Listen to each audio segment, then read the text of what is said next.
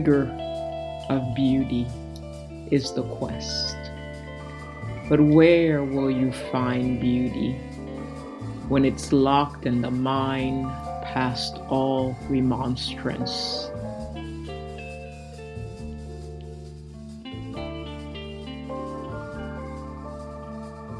This is Poet on Song, and my name is Mariama Antoine.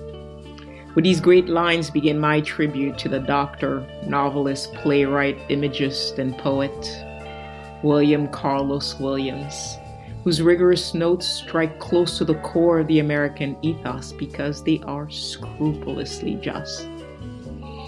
It's 2 fingers on the American pulse, folks. It's beauty, it's devastation, it's solitude, it's reveries, it's ignorance, yes. Creative imaginings whose exacting strokes are as simple as they are meaningful. What makes William Carlos Williams remarkable are the snapshots that he took of the American landscape. In essence, he showcased the mood, the temperament of a whole country, the people, their inner turmoil. Hear this. It's from Patterson. A man like a city, and a woman like a flower who are in love. 2 women, 3 women, innumerable women, each like a flower, but only one man like a city.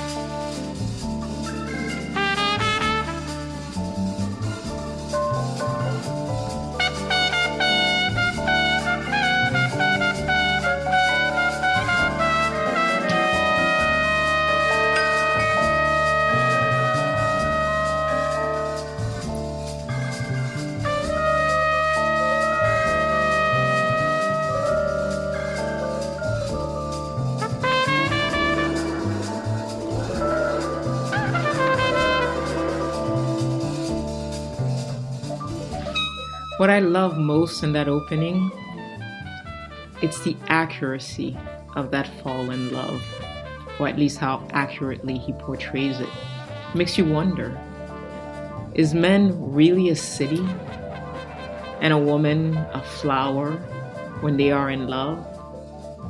After all, what is a city if not the embodiment of the intellect, its decadence, revered sites and seedy dives, all that civilization can deploy, what is constructed. And what is a flower? Biologically, it's billions of years of evolution. Suffice it to say that if all of human history were compressed in 1 hour, flowers would exist only for the last 90 seconds. Flowers, the rigor of beauty, the game changer. But is that only so when we are in love?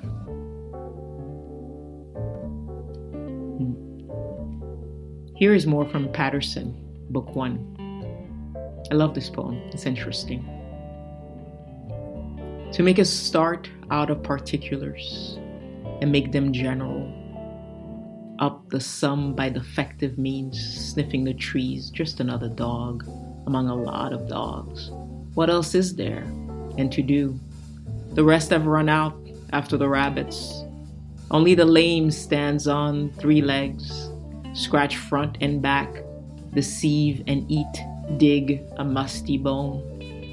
For the beginning is assuredly the end, since we know nothing, pure and simple, beyond our own complexities.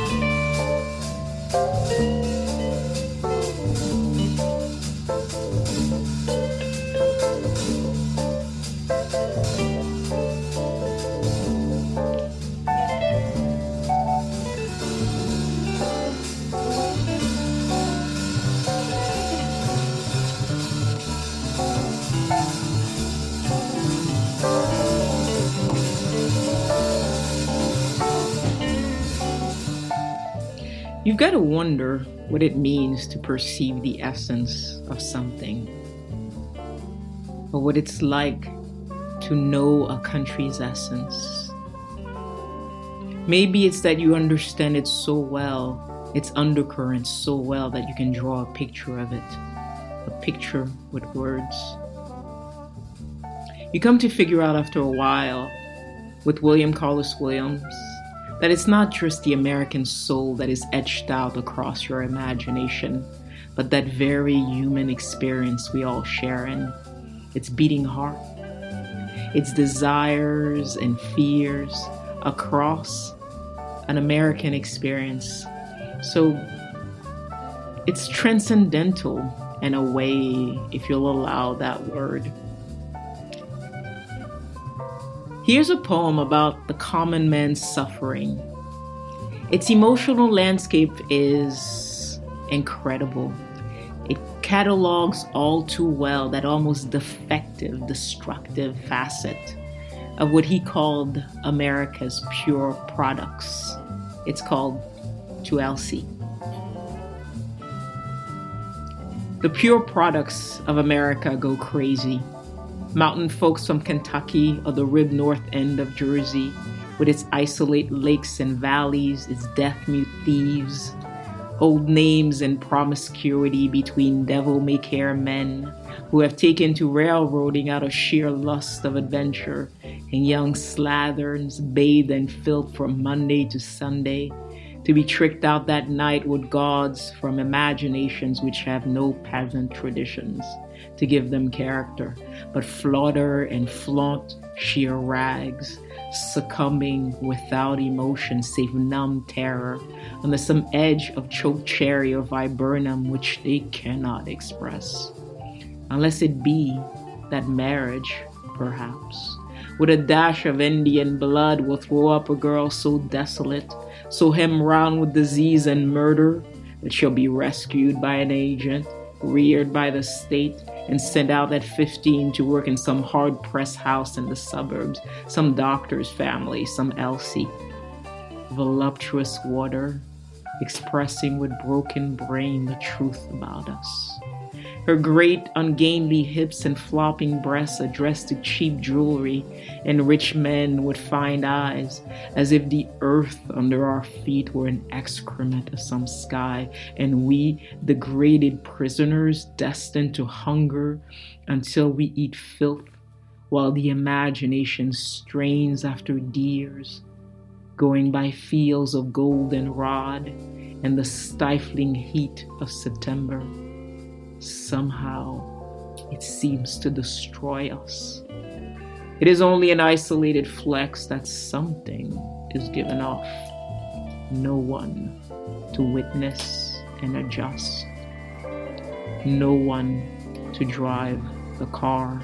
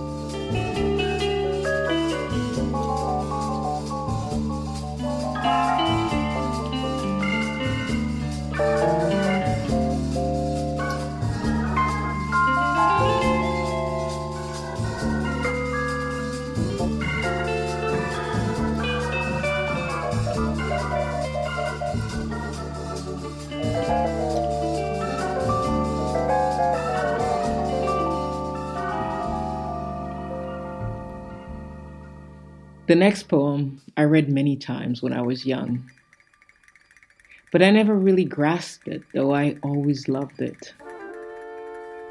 I suppose I didn't fully grasp what it is that I was loving. It's shrouded in the echoes of colonization. It's a poem about the victor's power, his prowess. It's the white man's burden. But mostly, it's about isolation.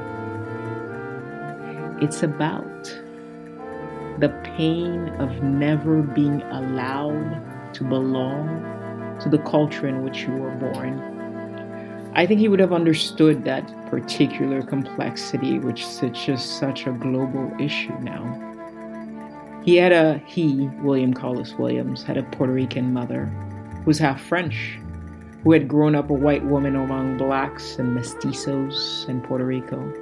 Williams himself was educated partly in Switzerland and France and Paris at the famous Lycée Condorcet in the 9th. In many ways, he felt French, felt American, loved his Puerto Rican mother.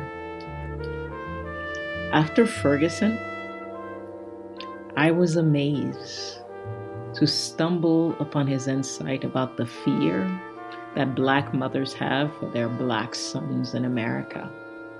He called it a special kind of hell. And in this poem, it's the deepest suffering the speaker can imagine. It's called Adam. Here it is.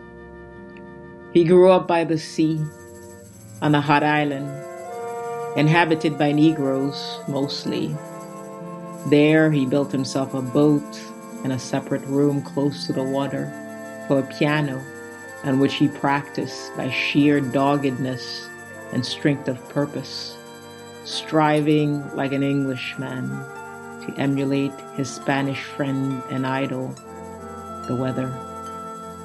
And there he learned to play the flute, not very well. And thence he was driven out of paradise to taste the death that duty brings, so daintily, so mensely, with such a noble air that enslaved them all his life thereafter. And he left behind all the curious memories that come with shells and hurricanes, the smells and sounds and glancing looks that Latins know belong to boredom and long toward hours an Englishman will never understand, whom duty has marked for special mention, with a tropic of its own and its own heavy-winged fowl and flowers that vomit beauty at midnight. But the Latin has turned romance to a purpose as cold as ice, and he never sees, or seldom, would melted Adam's knees to jelly and despair, and held them up pontifically. Underneath the whisperings of tropic nights, there is a darker whispering that death invents especially for northern men whom the tropics have come to hold. It would have been enough to know that never, never, never again would peace come as the sun comes in the hot islands. But there was a special hell besides, where black women lie waiting for a boy. Naked on a raft, you could see the barracudas waiting to castrate him. So the story went. Circumstances take longer.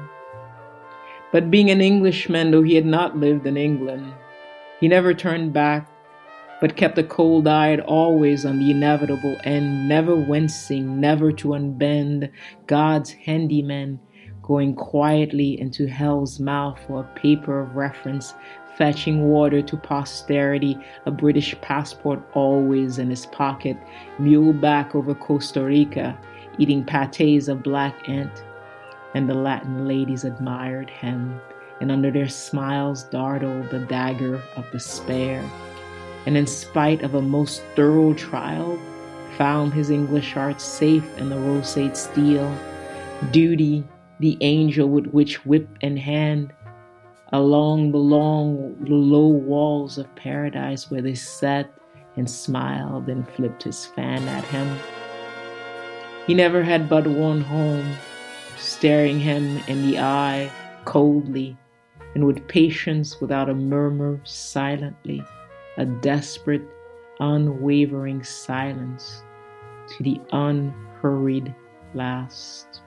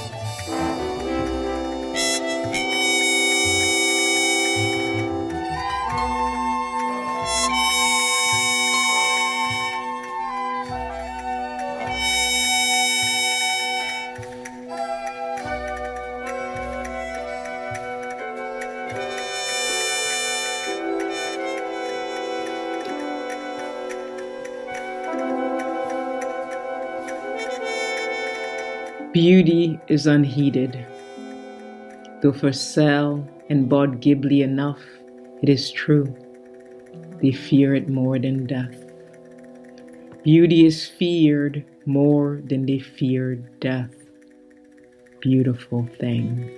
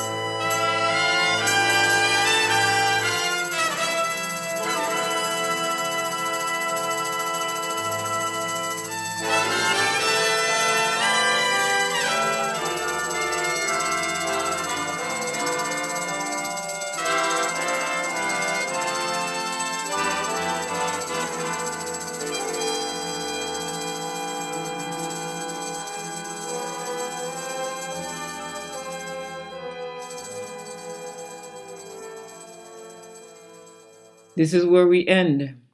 This has been Poet on Song, and my name is Mariama Antoine. The music on this podcast is by the great Miles Davis. If you like what you've heard here, I hope that you'll stay tuned as I pay due homage to that poet of islands, Derek Walcott.